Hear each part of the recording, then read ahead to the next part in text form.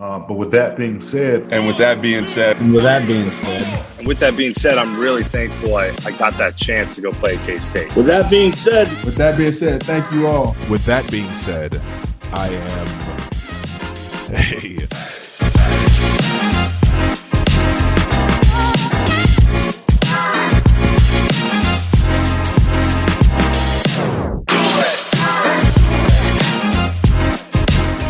Now, with that being said,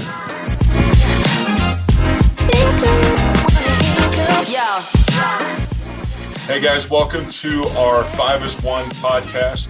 And with that being said, I want to thank all you guys for listening and appreciate all the subscriptions, everybody liking the podcast, going on the website, liking it, passing it along, and listening to us, whether it be the live podcast on YouTube, on video, or Spotify or Apple Podcasts, wherever you listen. We appreciate the support.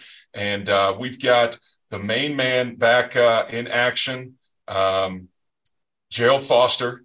And it must be laundry day. We were just talking about it. He had nothing else to wear today. And so he ended up rocking the XFL championship t-shirt today.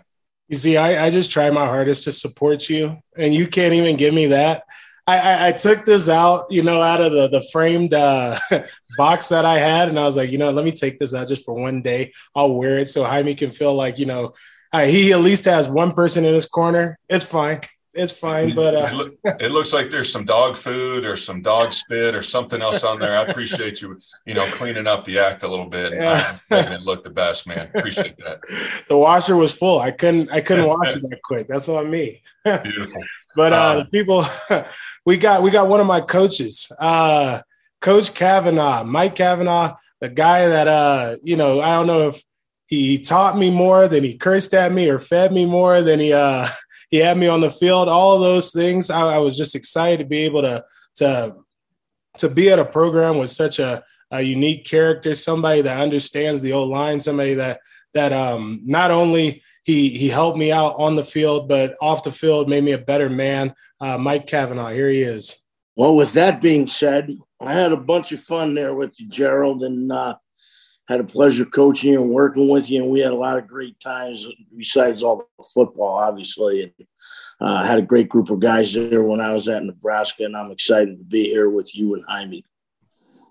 Hey, this is pretty cool. This show has a lot of different tie-ins. This is going to show you the tangled web of coaching, of college football, and the backgrounds. I coached Gerald in the XFL.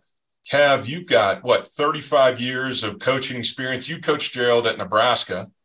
That's right. And you and I have known each other. We've talked shop. We got a lot of respect for each other, being O-line coaches.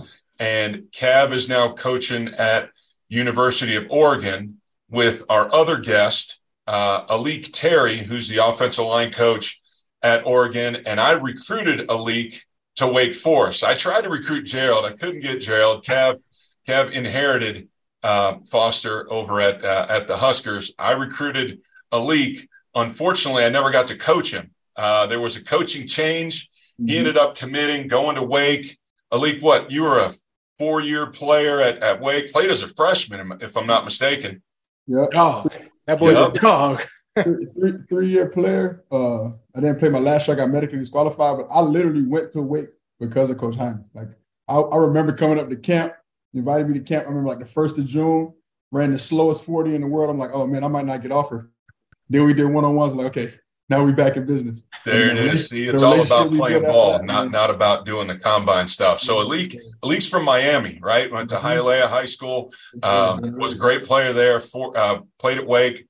And then you continued your first kind of coaching job. You rolled right into from playing medically disqualified and did a little bit of time coaching at Wake. And then you went to Oregon for your first experience, GA'd there, went to Hawaii, followed in Cav's footsteps over on the islands over there. So we'll get into some of the island stories. And then what I thought was pretty cool is you spent a few years coaching in the NFL on the defensive side with the Vikings. And then now back to Oregon as the O-line coach. So Alique, welcome to the podcast, man. Yeah, appreciate y'all having me. Blessed to be here, especially with all these O-line goats that's on this right now. It's great to see that 5 is 1 shirt on you too, because I still have my 5-1 shirt with the black and gold on it. I still got it at the house. It's a little tore up because I turned it into a lifting shirt. But to see that logo, man, that means everything to me, man, for real. Is it fit the same or things kind of changed on the body since the playing days? After leaving Hawaii, it's back fitting again. Trust me. All the rice I had on that island. I've heard nothing but Hawaii just adds that weight, man. Every person that said they've gone to Hawaii, they said the exact same thing, which is hilarious. Every meal has 3 scoops of white rice with it, so your carbohydrate intake is going to be through the roof every time. Yeah. Hey, Jaime, though, I have to tell you that I've seen Alique run, and he's impressive in my opinion. That's your opinion. You running is – come on now. Is that the standard? Hey, Alique, I got your back. I seen him run. He could go. Appreciate you, Cavanaugh. Appreciate you, Cavanaugh. Yeah, but try to keep up with these young guys, but after about 4 or 5 reps, I just slow it down, hang it up. Now, Alique, are you the type of coach like, all right, you're gonna like bolt out in the first period and like set the stage and then take about another 15 plays off before you go sprinting sideline to sideline, or is it all juice all the time? You running all practice? I try to be consistent as ever, for real. I try to like do it literally from start to finish. The biggest thing I hated, even when I was a little kid all the way up to college, it was like when a coach was screaming at me, but he wasn't doing the running. It's like, you do some of this running too, and then you can say whatever you want to me. So I try to like keep that mentality. It's like, if my old self is keeping up with you, I can tell you need to pick it up. So you hear that, Jaime? You had to step away from some of those plate lunches from being on the islands, I bet. No, they were still getting eaten. Crushing it. Kev, I'm sure you got some good stories of coaching on the island. You spent how many years? You were over in Hawaii for 6 years. 6 years over there. I like to tell people, Gerald will appreciate this. I went there at 210. I left at 250. I always tell people I found my people. Everybody loved to drink beer and eat. I was like, what gets better than this? He brought that straight to Nebraska. He brought it straight to Nebraska. It was like every single time we'd do anything, he's like, all right, boys, we got some beers, we got some food. We're about to get this going. I loved it. I mean, he won us over about as quick as anybody could. That was perfect. And that tradition is still going on strong. As it should. As it should. Don't change greatness, Cav. Be who you are. What? You got 35 years of coaching, 15 years in the Power 5. I mean, you've been coast to coast all over. Hawaii, Oregon State, spent a couple years with Gerald at Nebraska, Syracuse, ASU, and now Oregon. Man, you've been all over. Pretty much coast to coast. Yeah. You know, that guy that grew up in Connecticut, never imagined in my life that I would be out at University of Hawaii in the middle of the Pacific Ocean. And my mom was a huge Don Ho fan. You know, I drank beers with him at his bar and shit. It was awesome. And then, you know, obviously going back out to Syracuse, closer to home. But I was itching to get back west and, you know, went to Arizona State for 2 years, the last 2 years. Now I'm happy as hell to be at Oregon with Alique and Coach Lanning. And we got a great young coach in Carter Leftwich. So we're having a blast and a lot of passion. And then you can't forget that stop in Nebraska where I met that good-looking rascal right there, Big Gerald Foster, and a great family. I love his mom and dad. And I can't forget his brother Trey either. He was. You can forget Trey. You can forget. You hit all the things right, and then you just had to throw Trey in at the end. It's all good. Oh man, I told him. I told my mom just a couple of days ago. I was like, "Oh, I'm about to get on a podcast with Cav." She was like, "Oh, tell him hi for me. Tell him hi. Love their family." Your dad probably said you're gonna have to beep out half of it, like always. Hey, we had a couple of your other former players on. We did the podcast maybe a couple months ago, Gerald. We had a few of your teammates, Nick Gates and Cole Conrad. We had a couple of his crew. I'm sure they had some stories. Of course, and you know half of them were about you, as always, and all true. And all true. Well, Joe, I'd like you to know this. I've mellowed with my age. I don't believe any of that. Because when Tavito Thompson was with us, And he would say to me when I got to Nebraska, man, Cav, you get freaking soft. I go, different day and age today. The things I used to do, I'd be like fired and thrown in jail. So can't do that. Right, Jaime? That's it. You got to change your ways. The game changes. Adapt. Hey, Cav, question about this NIL. So you've been able to be all over the place. You've been able to see just the way college football has progressed in all these years. NIL, what do you feel about it? Is it something that's working in the right path for the college football world, or is it just kind of turned into a mess of its own thing, you know? Well, just to back up, I think it's great for the kids, you know what I mean? You look at college football, big business, a lot of other people are making money off of it. So, kids getting a chance to make some money, I think is a great thing. You know what I mean? Every place is different with it.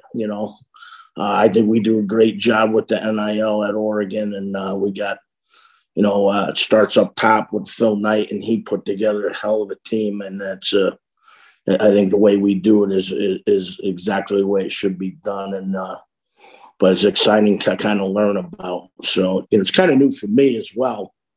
So, but I think it's great for the players, and that's my take. Alique probably knows a lot more about it.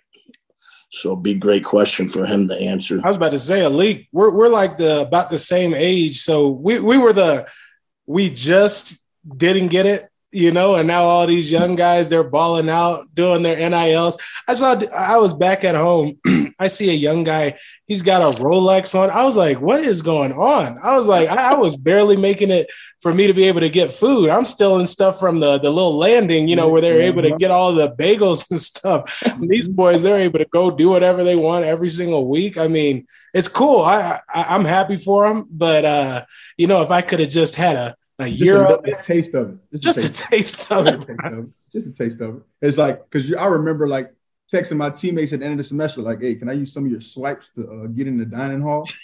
Now, these dudes, I tell our running backs all the time, these dudes, you better be taking the O-line out to steak dinners at least once a month because the money's now is good. But like Coach Cav said, it's a blessing for those guys. To me, what I enjoy most is like thinking back, like, imagine what like Johnny Manziel or Cam Newton or Tim Tebow, what those guys would have been able to do in NIL.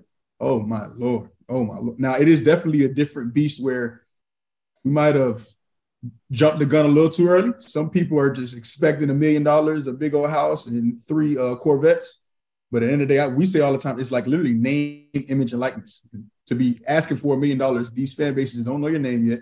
They don't know what you look like. And technically, they don't like you yet. So how could you just be expecting $1 million out the gate? Once you get here and you make a name for yourself, you start getting your face on the TV, and then they start liking you, let the money flow in as much as possible. That part's got lost a little bit, but like Coach Cav said, I think we got such a tremendous thing that we got here at Oregon.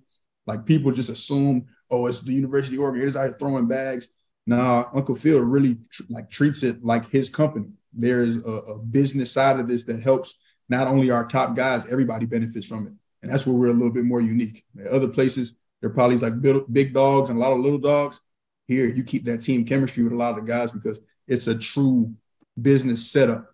They have some of the best people in business handling it. So our guys don't have to stress or worry about nothing. And the university has done a tremendous job of partnering with them.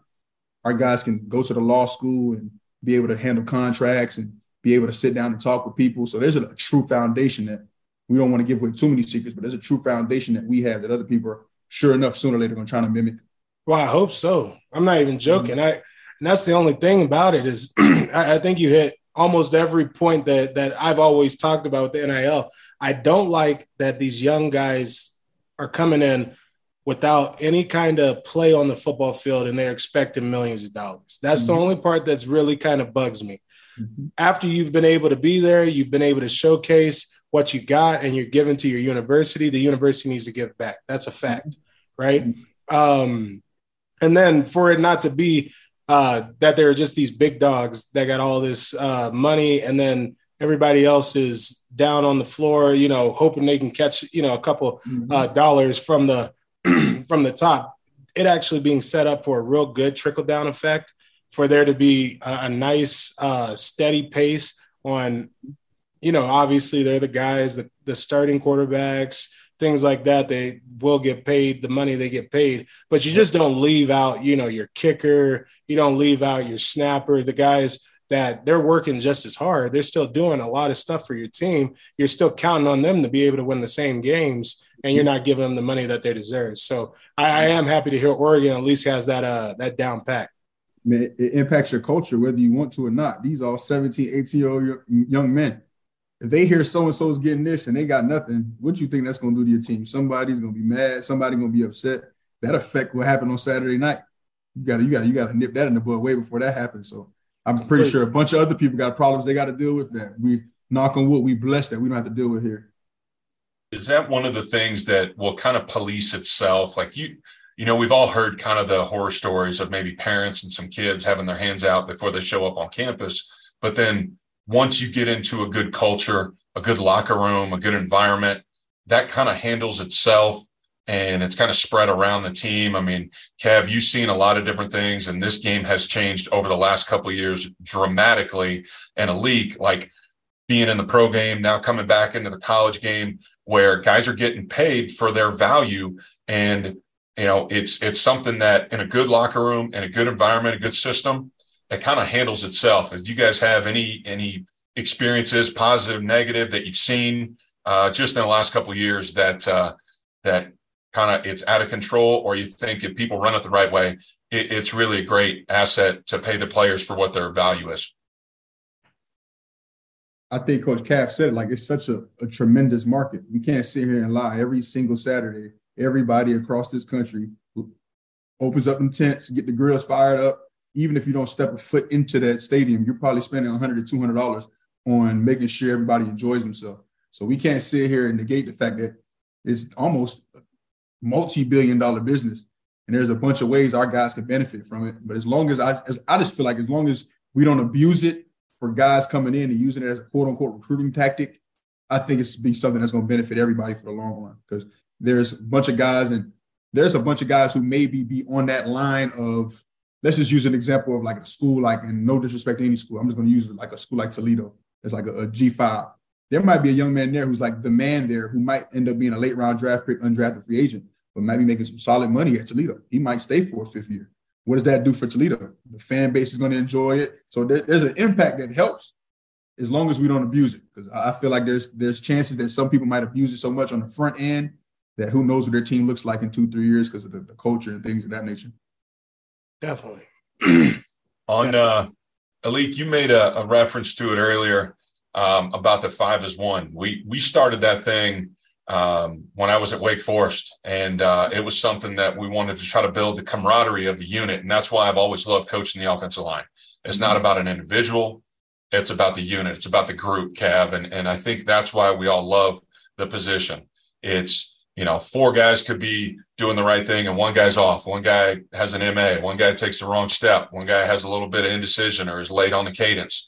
And, this is something that Gerald and I have tried to do over the last year in helping kids understand the game and train them and develop them. I want each of you, Cav and Alique, like what makes a great offensive line unit? Like what makes a unit special? Is there 1 or 2 things that you think is kind of like the recipe to help build a unit, to make it 5 as 1, to make it something special that it's not individualized? Cav know better than anybody. Go ahead, Coach. Well, to me, first thing I think we all look for is those guys that are smart and tough. You know what I mean? And then you build that camaraderie. I think we're doing a great job as a we call ourselves the O-line firm. Okay, the O-line firm. The law firm, baby. It's the law firm. But anyways, I think Alique does a great job in our meeting room developing that culture. He's going to love you hard and kick you in the rear end when you need it. And, coach you hard, love you hard.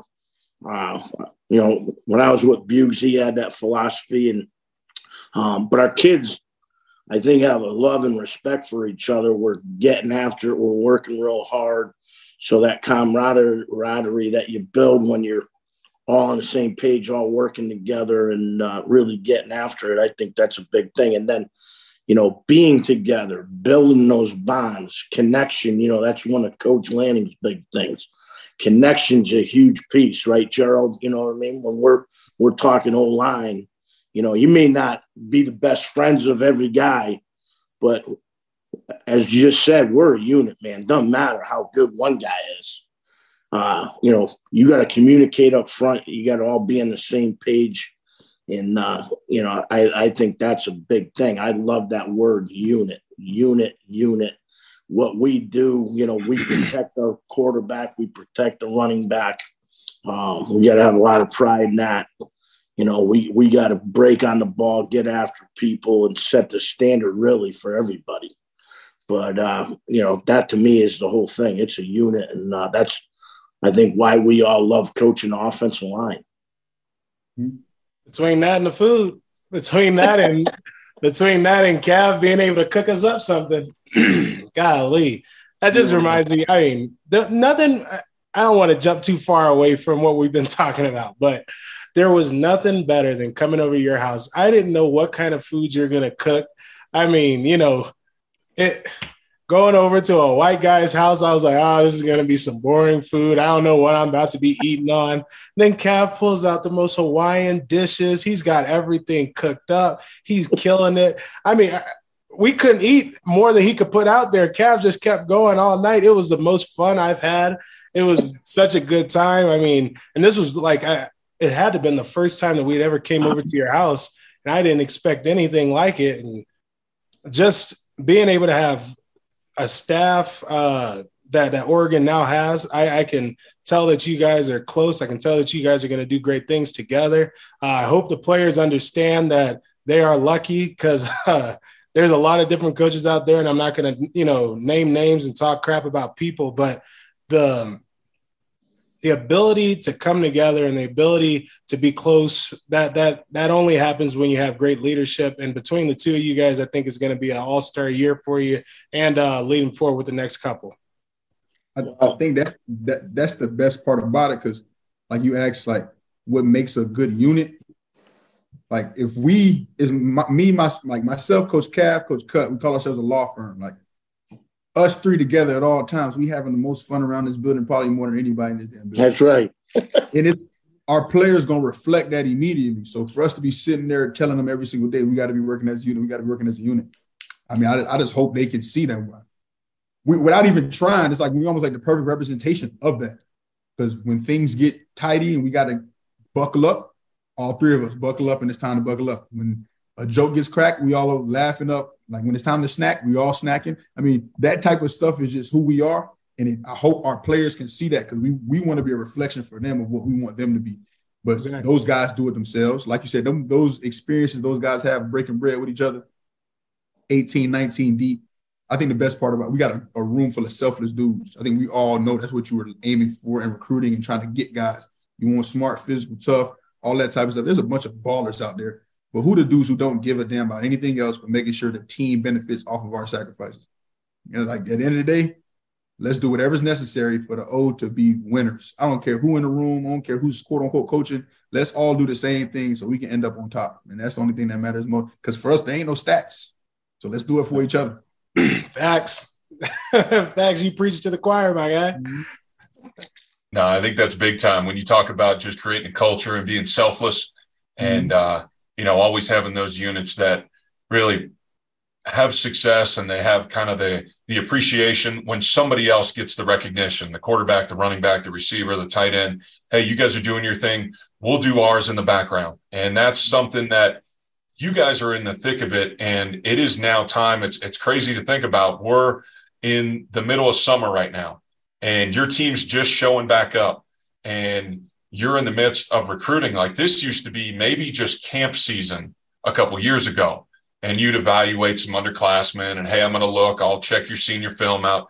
You guys are hosting official visits right now. Like June and July, it's like signing date is right around the corner, and you're getting kids committing and jumping on board. Like this is a crazy time in college football, and there is no downtime. And one of the things that I wanted to ask you, how things have changed, and Alique, you've seen it just in your career, is like, when a guy comes on campus or when you start to meet a recruit, what are some of the things that you look for? Like, do you have a checklist of, hey, yeah, they got to have the measurables. They got to be able to compete at a Power 5 level. Like we all know, hey, the metrics, they got to have the size, the wingspan, the speed, all those things.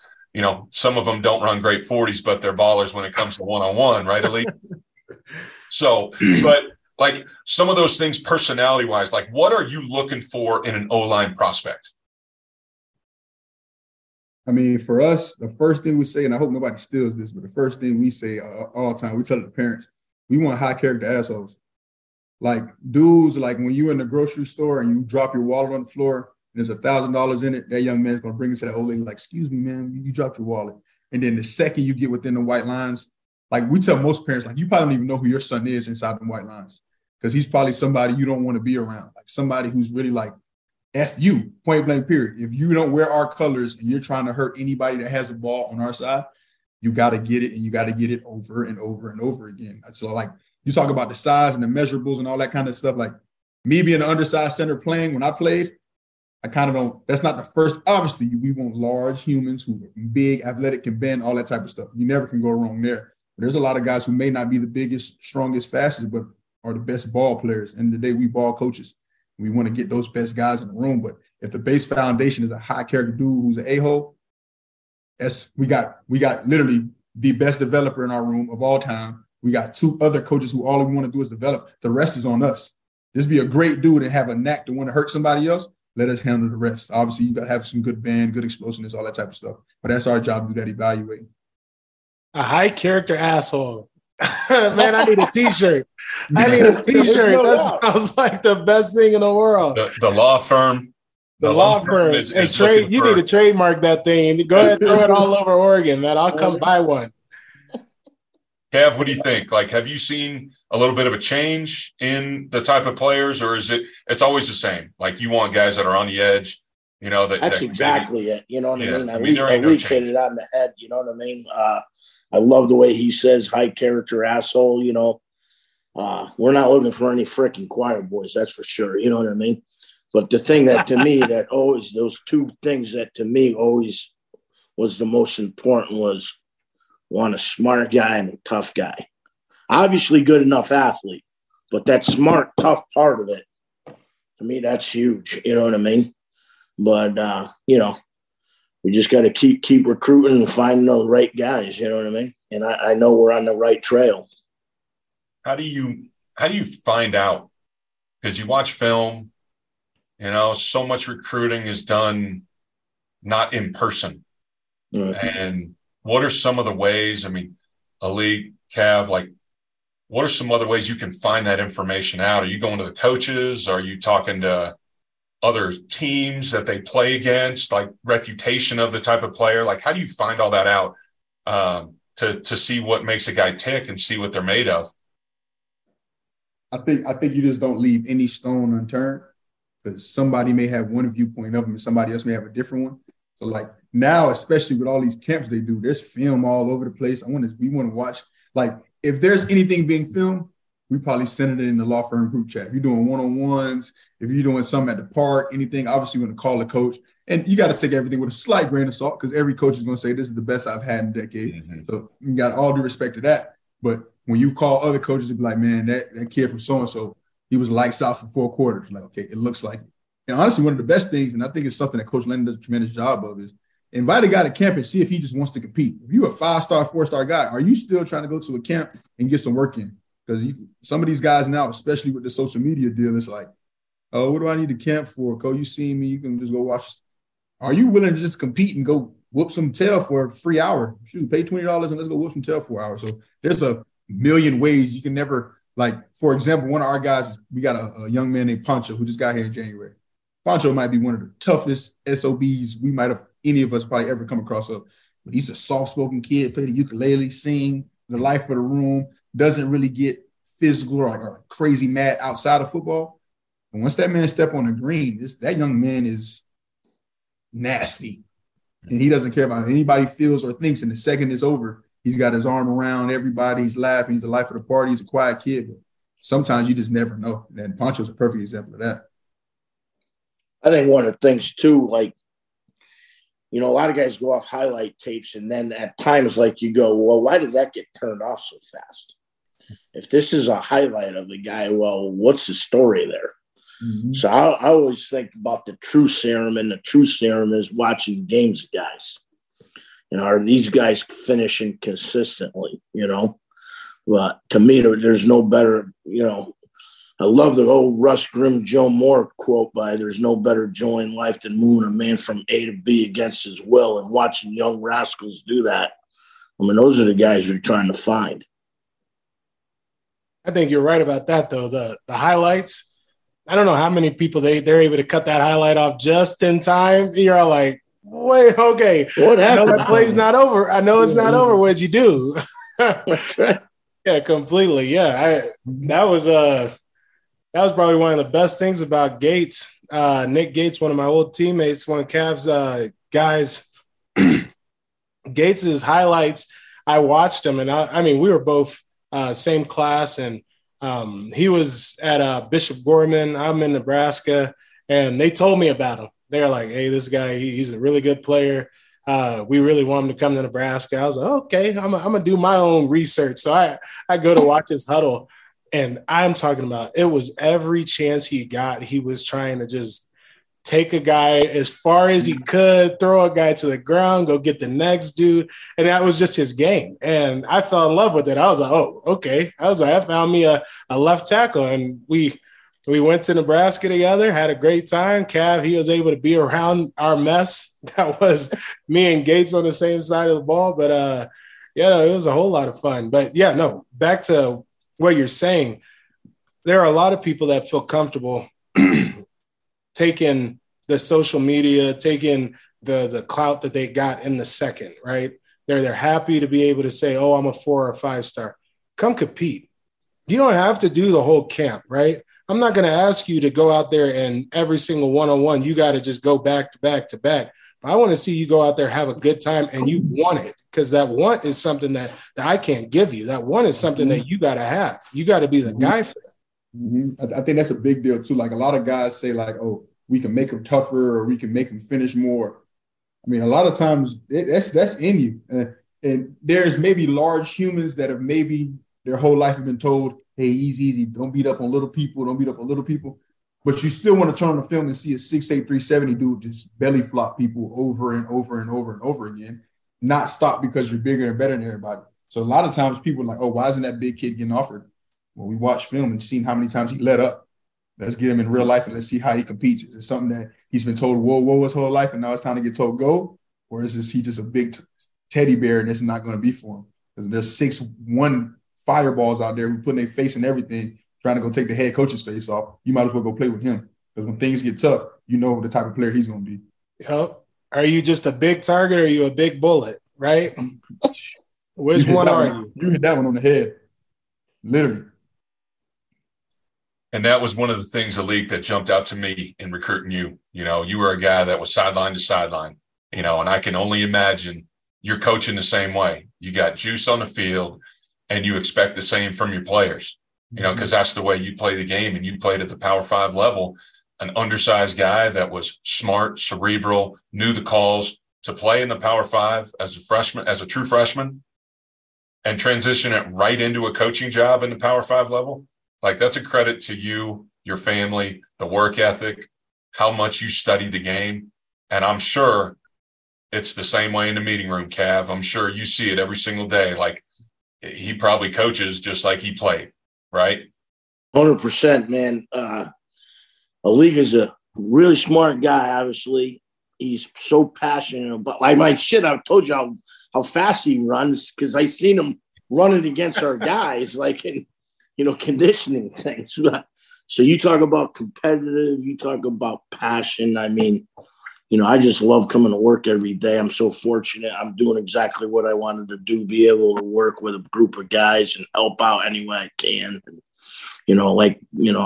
there's no ego in the room. It's love for each other, and it's been a lot of fun. But the way he handles his meetings, like I said earlier, I mean, you just see the passion and the teaching. And at the end of the day, right, we are a teacher. And I don't think there's a better teacher than Alique, you know what I mean? And the way he gets his messages to these kids. Like I was talking to my brother-in-law the other day, Kevin Gilbride, and I was like, me and you come from the school. When we MF'd you, that was it. It was over with. There was no apologies. Alique has that a way about him where today with young kids, you know, he could kick you in the ass and bring you right back. You know, he can MF you and reel you back right in. And that's pretty special. You know what I mean? And one of the guys that I coached for, Jim Grove, who was at Wake Forest when we were recruiting a league at Wake. And that was one of the things that he always said, you know, you hug him hard around the neck and you let him know, you know, you hold him for a high standard, but you let him know that you expect a lot out of him. And you always want to be hold guys to a high standard, but they need to know you're doing it out of their best interest because we need them to produce on the field. And so when it was hugging them around the neck and letting them know that they may need a kick in the butt, and that's the way it was going to be. And Grovey was an old school cat. And I think that's why a lot of those guys had success at Wake and playing for that type of mentality. And I know Alique, it was kind of bringing that bond together for the offensive line at Wake when you were a player. And, you know, Gerald, you had the same thing at Nebraska. You had a bunch of dudes that, you know, you just trusted, but you also had coaches that were going to push you hard and demand a lot out of you. So do you get – I think that's because I'm a coach's son, though, because my dad is a longtime coach. He's a defensive coordinator. Both my brothers played a long time in football. Like, all I know is football, but, like, all the credit I give to my pops because that's what he was. Like, I hated football for, like, 2-3 years because I was 8-9 years old and I had to do conditioning with my brothers. And I'm like, man, this is sick and this is outrageous. I need to be at the park running down the slide, but I'm doing 12 110s at 9, not realizing what the foundation my pops was setting in me, that no matter what I attack now, I only know to attack it. Because even after when I was like 10 or 11 and I stopped playing football, he didn't force me to do it. He was kind of like, all right, do what you want to do, take your chances. But when you're going to do this, you're going to do it at the most optimal level. There is no cutting corners because there's too many people. He says it all the time. This is a child's game with King's ransom. Not realizing what he was saying at that time. Everybody on this podcast right now has seen things we never thought imaginable, and that thing has been done because of a damn pigskin. And, like, I can say that now, like, damn, I can see what he meant. When I was 9, I'm like, if this man tell me to do 1 more 100, I'm running away. I'm never coming back.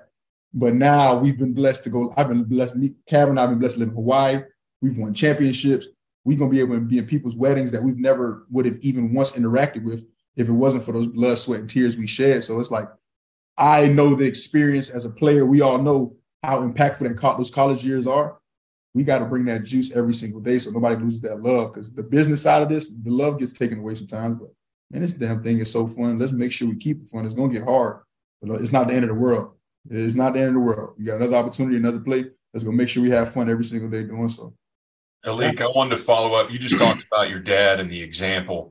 Cav, you've been around a lot of families. You've recruited a lot of kids. Gerald, you've seen a lot of teammates. Like, how much of a parental influence has a big part in the recruiting aspect, Cav? Like, you've been in home visits and you've gone official visits, and when a parent comes aboard, how many times do you write a kid off because a parent is acting a certain way? Or how many times do you see a kid act the right way because of the example of the parents? Like, I'm sure you got a million of those stories.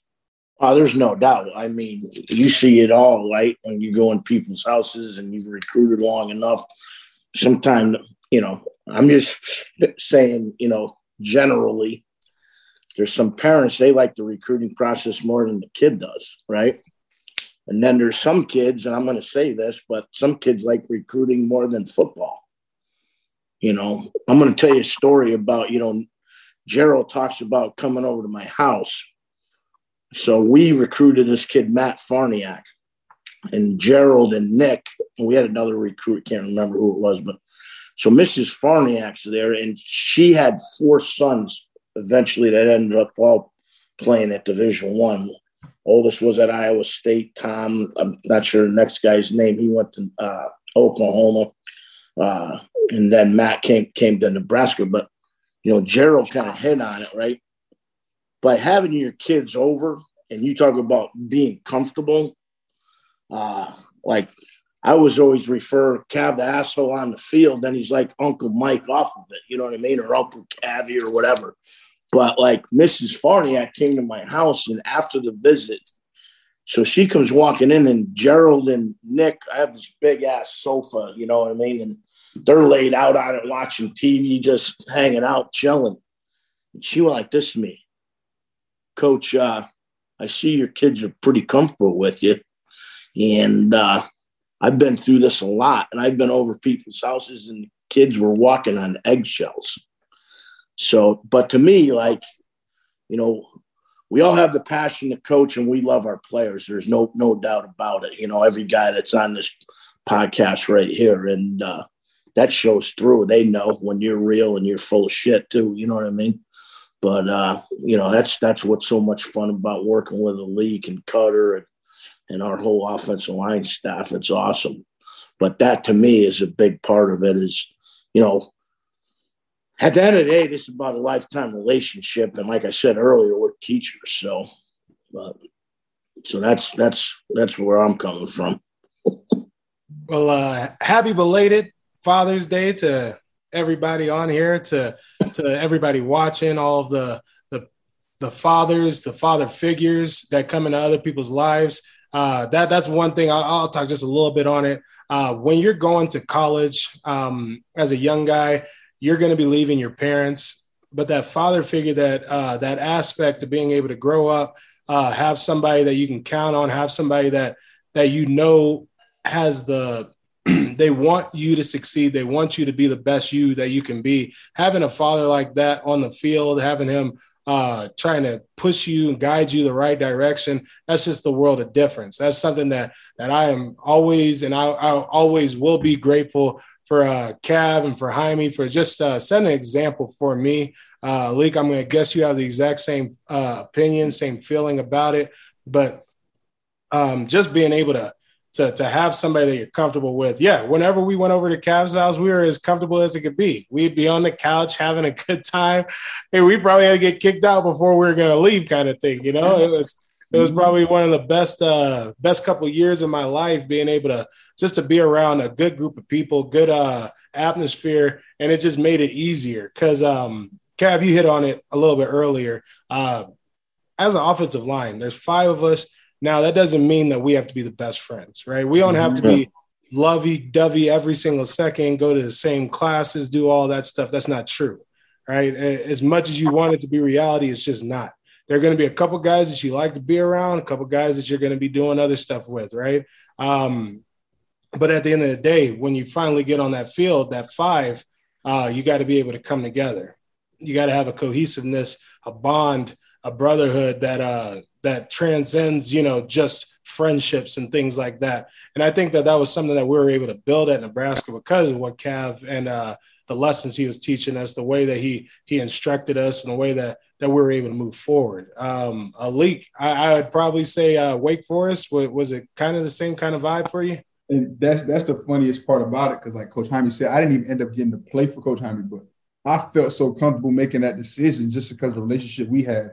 It's long past now, he won't get in trouble for it. But I remember going to get something to eat and like just having that bond with him, my pops. We sitting at Flanagan's, and I'm just like, this seems like somebody my dad would be around all the time. Like both of my brothers were highly recruited, and you could like Cav said, that mother said, like that mom said, you had to like walk on eggshells around certain people. I was Facebook messaging Coach Jaime back and forth way before the social media deal was going on. He was critiquing my highlights in the middle of the season, all that type of stuff. It was so much bigger than just, I was like a pawn. You can see like my well-being was important to him. And to me, that's kind of the foundation I kind of set with all our guys, where it's like, yeah, we're recruiting you, but I'm recruiting you to join our family, not join our team. I think that's something that's big. It's like Coach Jaime had me so comfortable, and that feeling was replicated even after he left, because like Corey Helms and Josh Harris and all those guys, they took me under their wing like with no issue. I came in there and played as a true freshman, moved Corey over to guard, and Corey was a freshman All-American the year before. They had no ill will towards me at all. Those dudes are like, they're my big brothers still to this day, and that was because of the foundation Coach Jaime had. Those dudes wore Fathers One shirts the whole time. And then Coach Tabaki came in there, and he set it to a whole new level, because those guys had the foundation, and then he came in and he kept it going. And for us, it was like, when you just being around selfless people, it's like, man, you can't, how do you hate life? You can't hate life. Life is good. We need to get some other shirts out there, Jaime. I think there might be some fun gear heading up to Eugene. We'll see if we can put something together. A special green and yellow. We might have to. We might see if we can put something together. Hey, the game has changed. You can't keep the same group together. You know, you got transfer portal, rosters are changing, guys are moving. Like, it's free agency in college football these days. What is it like coaching college football? Like, I haven't coached the O-line in college for a number of years. I've been in pro game last few, where it truly is free agency in the pro game, but now you're dealing with it on the college level. You're getting transfers. It used to be there might be one or two grad transfer guys that show up. Okay, that's just a plug and play. There might be a JC guy that transfers. How do you create culture quickly in an environment where it's so much transiency, so many moving parts? Cav, Alique, like, how have you seen it over the last couple of years? I mean, at least for us, it's be consistent. I mean, I don't feel like you can fear the portal. It's there. I mean, what are you going to do about it? If we can be the same person every single day, you hope a young man isn't saying, oh, I'm not playing, I'm leaving. You hope they appreciate the fact that we're the same people. We're going to be transparent, we're going to be honest, and we want the best for everybody. There's only 5 of us that can play. No matter what room you go to in the country, you're going to end up competing for a job. So somebody else may be lying to you and telling you, oh, we got a spot here. And I don't like to talk about other people, but if somebody's telling you you got a starting spot somewhere else, that means they're probably not doing a good job with their own guys. So why would you want to go somewhere like that? So it's like, for us, we're not going to fear it. We're going to come to work every single day, build a culture where even if a guy doesn't play, he's like, man, why would I go anywhere else? I love my brothers. I love this room. I love all that kind of stuff. So it's just being consistent every single day because it's going to be there. I hope and pray we never have a guy that wants to hit the portal, but there might be somebody in his ear that may have a logical reason for why he should go so-and-so or go so-and-so. But hopefully the law firm loving on them, working them every single day is like, I could go somewhere else, but I want to be around people who just worry about my development and truly care about my development. But I feel like if you start fearing it, you start faking who you are. One day you're like, hey, what's going on, buddy? Da, da, da. Like you said, people feel that. You can feel when something's not genuine. You would just want to be as genuine and consistently genuine that if that conversation does pop up, because I think even your best players, no matter who you are, your best players, somebody's probably hitting their phone and saying something to them. So you're just like, don't want to wake up every single day fearing like, oh my God, our guys getting in the portal? Nope, our guys are here. Let's go invest into them as much as possible. One of the things too, like Alique said, and this is where he's unbelievable, is like so consistent. You know, I've never been around a coach that starts every meeting consistently with a prayer like Alique does. And like, he'll say, hey, if you want to jump in here, you're welcome to, you know what I mean? It's nothing that's forced on any of our kids. But I think with that, you know, leadership, the love for the kids, you know what I mean? I just think I see a guy that's consistent every day in what he does. And, you know, every time we break, it's don't be good, be great. So the standard is there. And Alique setting that standard for everybody. And, you know, at the end of the day, the trust is a big part of it. And Alique gets his guys to trust him. And, you know, I think all great offensive line coaches that's what they're all about. It is about creating that culture. And Alique, you had a chance the last couple of years to look at life on the other side of the ball, over on the dark side, where you working when you were working with the Minnesota Vikings. You were on the defensive side. Give us a little insight to how much that left a hole in your heart that you were missing, the offensive line, or did it really kind of open up your eyes to seeing the game a little bit broader? And I'm so transparent with this because I feel like it's something that needs to be shined a light on. But like, as an African-American offensive line coach, there isn't a lot. So when I got that call, so I was only in the league a year. I went with the Minnesota Vikings. But when I first got the call from Stevie Donatel, his dad, Eddie D, Wake Forest, the Webbs, all the way. That's how this thing even happened. I never met Eddie D before, but we got on the phone and we started talking. He's like, man, I want you to be my assistant defensive line coach. And I'm like, Coach, I've never coached defensive line a day in my life. Like, my brother was a first-round draft pick as a D lineman. My dad's a defensive coordinator. I can't stand defensive linemen. I want to slap everyone in the back of the neck. And if you walk past me, I'll probably trip you. So in my mind, especially as an African-American offensive line coach, I didn't want to be seen as somebody who can't handle the complexity of being an offensive line coach. You got being cerebral. He's not cerebral enough to handle the task of being an offensive line coach. So I told Eddie D at that time, like, I honestly didn't want to do it. But the Sean McVay family, Kevin O'Connell, that's what they do. That's how they build coordinators and head coaches. They literally look for people from the opposite side of the ball. They want assistant receiver coaches that play DB. They want assistant defensive line coaches that played O-line. So it grows us as coaches. I think Coach O'Connell and Coach Donatel, because those guys are not only about developing the players, but developing the coaches and the staff members that they bring up on. And they do a real good job. They do their due diligence of finding the right guys, because it is a task that's hard, because you now have to go coach somebody at the most premier level of football at a position that I played third down D tackle in high school. I had a nice little swim, but that's all I have for you. But being able to learn fast and then being able to utilize it to help teach those guys, it did so much for me, because no matter what level you're at, honestly, I was probably a little like scared at first, like, dang, how am I going to teach these guys? And I haven't done what they've done. But if you give a guy something that helps them, they're going to come back. So to be able to teach them something from an offensive line perspective, like, I see what you're doing there, but if we doing this, so that's not going to work. You wasting your time. Like, oh, dang, what you mean by that? Then they come back. So for me, it helped me grow in ways I never thought imaginable. And now I'm able to drop that and fill that up with our guys here. I'm so thankful for it. I'm so glad that I did it. And I wasn't going to do it. I'm like, man, I want to be a Black offensive line coach, and I don't want nobody to say I can't handle it. I don't want nobody to say I can't handle it. Listening to Eddie Donatel, he's like, no, I get what you're saying, but what about being a head coach? What about knowing football so well that you know both sides? The art of war. Imagine you know your opponent better than he knows you. You're probably going to win most matchups. And I'm so grateful for the experiences I got to be around, obviously, the NFL level.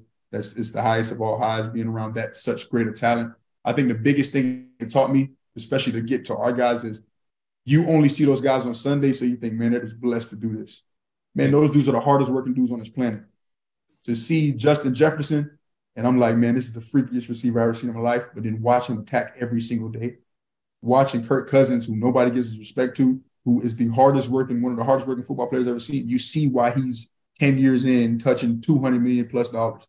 These people are so invested in their craft, being able now to tell a young man, okay, you want to be an NFL player. What are you doing on Tuesday, Wednesday, Thursday of May to help impact yourself, that on Saturday night you're going to be able to do something tremendous? So I think that experience in the league was so tremendous. Now being able to pour that back into our guys, it's a blessing from God, for real. Cav, did you ever coach on the other side of the ball, another position other than O-line? I did. It was at Alma College in Michigan. I had a freaking blast. For some reason, the guy that became the head coach, we were on the same staff. He was the DC, and I was actually a DC linebacker coach for 1 year, and I had a blast. It was awesome. But, being able to understand both sides, was fun. And obviously, as an O-line coach, you knew exactly how they're going to try to block it. So, but it was a lot of fun. I loved it. And like Alique said, that learning experience, and it was a great deal. But the way, like, Alique does a great job too, like as far as like, a kid does something technique wise, and then he'll talk about exactly why you kind of messed up, or, how this guy's going to do this or whatever. And you got to be able to counter it. And, so I think that experience of being a defensive line coach and an O-line coach, the sky's the limit. Yeah, I think you got to be versatile in this game. You got to be versatile as a player. Right. You can't just be a one-trick pony, but you also got to be versatile as a coach. And you're going to coach players from different backgrounds. You're going to see different schemes on the other side of the ball. And I know probably one of the questions people are wanting to know is, in a couple of years here, what conference maybe Oregon might be in with the defection of SC and UCLA going to the Big Ten. There might be a Oregon-Nebraska rivalry. Who knows in college football these days? Gerald, I mean, who are you going to cheer for, Gerald? It might be you going to cheer for your coach or your alma mater, man. I love Cav with all my heart. He knows who I'm going to be cheering for. He knows it. It doesn't matter about any of the other stuff. He knows who I'm going to be cheering for. All right, that's done and said. But I will say this: I'm good. I don't know how Jaime's schedule is going to be, But this year, I got to come see one of these games, huh? You guys got to come on out. I got to see one of these games. Come to where the work is. Come to our meetings and practice. That's the fun part. Yeah, I don't know. It ain't about the game. I want to come see. I want to watch you guys in meetings. I want to watch practice. I might have to come up for camp and spend a little time. The key is under the mat. That's easy enough. And you're going to be like, Gerald, why are you here? Gerald, get out. You've been here for too many weeks. Gerald, you have to come to a game because Nebraska is probably in my mind, like no disrespect to anybody in the SEC, but that's probably one of the only other places that I think that like rocks out like Autzen does. Like that, like you talk about people who are just when there's not a pro team in your town, the fans are committed at a different level. It's different. At a different level. And I thought like being from Miami, I thought ball was important to us. And then being in Autzen, I forgot who we played like UMass, no disrespect to UMass, but I was like, it'd probably be like half people show up to the game, really won't be that big. Man, I'm talking about sold out crowd. It was Montana. We played Montana. It was sold out crowd, tailgating 2-3 hours before. I'm like, oh man, this is football for real. So like being at a place like Nebraska, I know they had the long sellout streak. I can only imagine what it's like. So you've experienced that, like some of the best. You got to come experience this for real. I got to. And last time I was there, we took a beating. I came up and played. It was we were there together. Yeah, we were together. It was nice. We were going to play Oregon. It was we finally got to see Terrell Crosby. He was so back in the day, we all played in the All-American game. Me, Gates, and Terrell, we all played together. And we were on the same side. We won the thing together. And then we finally were able to meet up in Oregon. It was a whole lot of fun to take pictures and all that stuff. I was so surprised though. I mean, like I had heard stories that Oregon was loud. I had heard stories it was crazy. And we get out on the field and it blew up. And I was like, okay, so there's going to be a game. We're going to play. So yeah, no, I definitely am going to have to make my way this year. Cav, now here's a question. Top 5 stadiums. Oh, boy. Well, not that I'm biased, but I coached at Oregon a lot of times, and that's one of the best stadiums, loudest place I've ever been to. Obviously, coaching at Nebraska, I saw that and what that was all about, the tradition and what Alique was just talking about. Boy. You know, I think when we went to Ohio State, that was kind of a cool deal, playing at the Horseshoe. Horseshoe's crazy. Trying to think of where else. When I coached in the NFL for a short stint right there, the Kansas City Chiefs, I couldn't even hear bugle. We were yelling at each other top of our lungs and couldn't hear nothing. But I'm trying to think. And I think Washington, you know, from my experience, pretty rowdy place too. So those are my 5. That's easy enough. I was underwhelmed when we went to Michigan. I thought Michigan was going to be a whole lot. I mean, they call it the big house. And in my head, I was like, it's the big house. This is supposed to be like the craziest place. Mm-hmm. I mean, it's just spread out so like wide. Mm-hmm. It's so wide that the sound doesn't like get caught and, you know, captured into the stadium. But it was a cool place to play. I'm not going to take away from the Michigan fans out there. I know we got a real big Michigan person, a part of our staff, so he's going to hate hearing me say that. But, Nebraska, Ohio State, when Wisconsin does the jump, that was crazy. When we went down and played Miami, that was they hated us. So that was a different kind of – the old stadium when it was the Orange Bowl. Yeah. They hated us. They hated us for a reason too. And then, I'd probably say when we played Tennessee at what is the stadium called? The Titans Stadium. That was insane because we thought it was just going to be a regular bowl game. And here comes Tennessee screaming, losing their minds. It was almost all orange. I had never been in a stadium because Cav can tell you, Jaime, he probably knows as well, but Nebraska fans, they travel crazy. So usually it's about half and half, almost anywhere we go. And that stadium was like 80% Tennessee. I looked around, I was like, oh, this is going to be a different kind of game. This is going to be one of those I'm going to remember. So, Jaime, what you got? Sorry, I forgot one place that I thought was cool too was Penn State. Oh, yeah. When they did the stripe, yeah. And we had Saquon running our defense like it was, what was it? A hot knife through butter. That was different. That one was different. Yeah, I was going to say, I mean, in the back in the day, the Pac-10 when I was playing at SC, you know, Washington, Cav, that place was rocking. You know, that was one that they like tried to give us like these hearing aids in our helmets, like we'd plug it in our ears, like they were trying anything, trying to go silent count. Those guys were rocking in the Pac-10 back in the day. We played at Penn State, and I was just thinking Penn State, and like coming from SC West Coast, that was one of those kind of non-traditional matchups that we played a regular season game.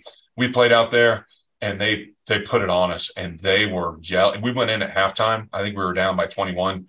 There were Pennsylvania grandmothers yelling and screaming at us to go back to California. Like they were giving us the business. So that was kind of a welcome to college football moment for me. Playing in a Rose Bowl is always awesome. You know, UCLA, that's a little tough because it's off campus, but just the environment, that's one of the most beautiful environments in college football, was awesome. And probably Alique, when I was at Wake, we played Clemson down in Death Valley. I forgot about that one. That one was pretty cool. Now they put a beat down on us, but that was an awesome environment to see them come down, touch Howard's Rock, do the whole deal. Like that's one of those just epic college football stadiums down there. League, you probably had some good ones in the ACC that you had during your time. No doubt. What you got? This is a sleeper, but I always start with this because Utah State, that made me respect like Architect Stadium, like being off of that mountain. It's probably one of the smallest stadiums ever, but the loudest stadium I ever played in was Utah State. Like, I literally remember trying to talk to Corey Helms next to me, and it literally and we were right next to each other. And I remember leaving because, like, Clemson, elite place to play at. Florida State, when they're rocking and they get that chop going, great place to play at. And Notre Dame was a great place to play at. Notre Dame was probably the first place I seen them actually throw people. Their student section, they were like throwing people up in the crowd, literally catching them and throwing them. That experience was great.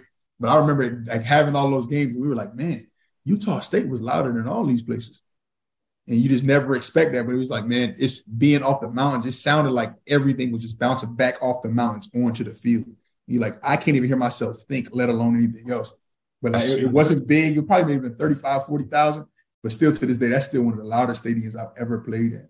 And then the last one. The Mountain West, giving the Mountain West some love there. I like it. Love. Yeah, I got to give him some love because that was even when I was playing. I'm like, man, I remember calling my dad like, this was literally the loudest stadium I've ever played in my life. I couldn't. And it was stressful. Like as a center trying to communicate and you're on the side like, man, you can't hear me.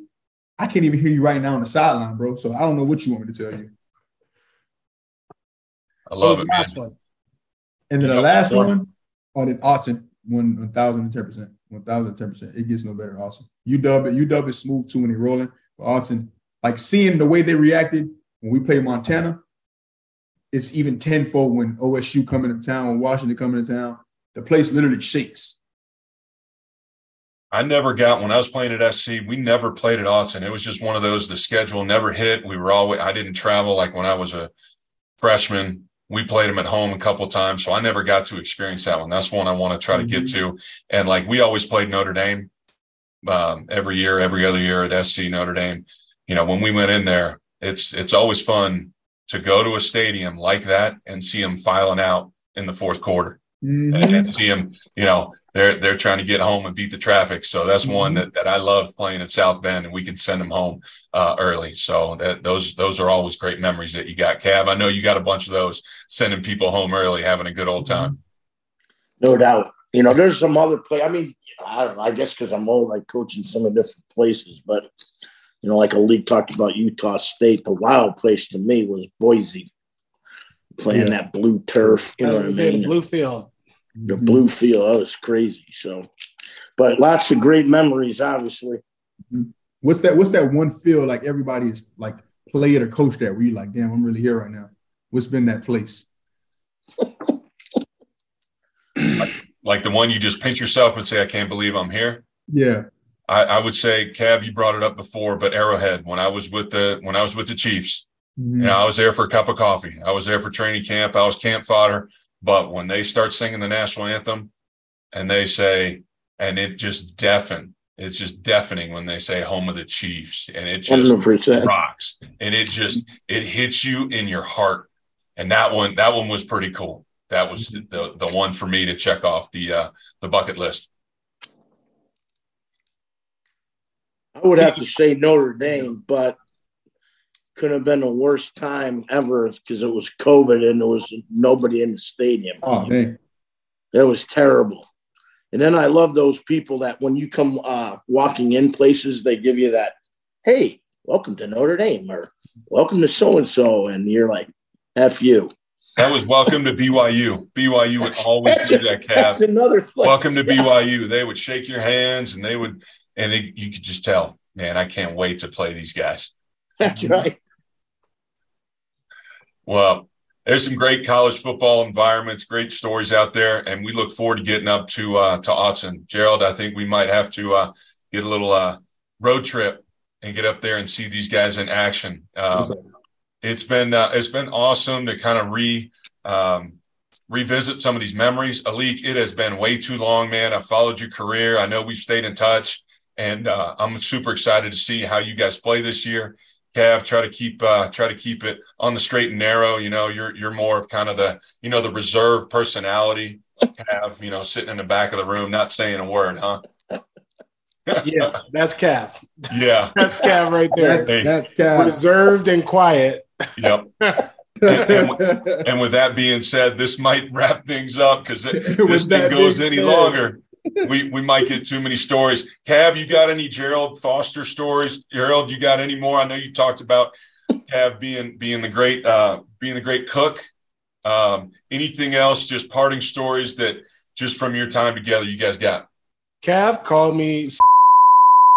I don't know how many times. I don't know how many times in my life. That's something that would be stuck. It's ingrained in my head. I literally catch myself when I'm talking to all these young guys. I'm like, don't say it, Gerald. I'm like, don't do it to another group. Literally, that's added to the arsenal in here. Everybody in the law firm be like, we'll watch film like, he's stiffer than yeah. Yeah. Oh, man. No, that would probably be my favorite. I had to say it. I think you guys wanted me to make a T-shirt like that, and then I would have been fired by, was it Dr. Green, whoever the president was at Nebraska? And we were like, come on, Kev, make us some T-shirts. We got to walk around with these. I love it. Cav stories are always the best, man. I've heard about it all across the coaching ranks, and it's great to have you guys on here.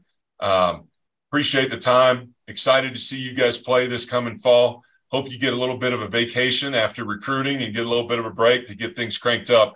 But you'll have some guys definitely watching those five guys up front for the Ducks doing that thing. And I can't wait to see them running sideline to sideline and throwing chest bumps and high fives to Alique down there in the sideline. Cav, are you on the field or are you up in the box? I think I'm going to be in the box, and I can't get off the ground, so I can't chest bump anybody. I love it, guys. Hey, thank you so much for spending the time getting on board. And Gerald, appreciate the insight. And we'll have to get those T-shirts made up for Cav's quote, but also we'll get some 5-as-1 coming up your way, Alique and Cav. Appreciate you guys. Thanks. With that being said, thank you all. Yep. With that being said, it was awesome, Jaime and Gerald. And with that being said, I guess I'll wrap it up. There it is, baby. This is a whole lot of fun. See you guys. See ya.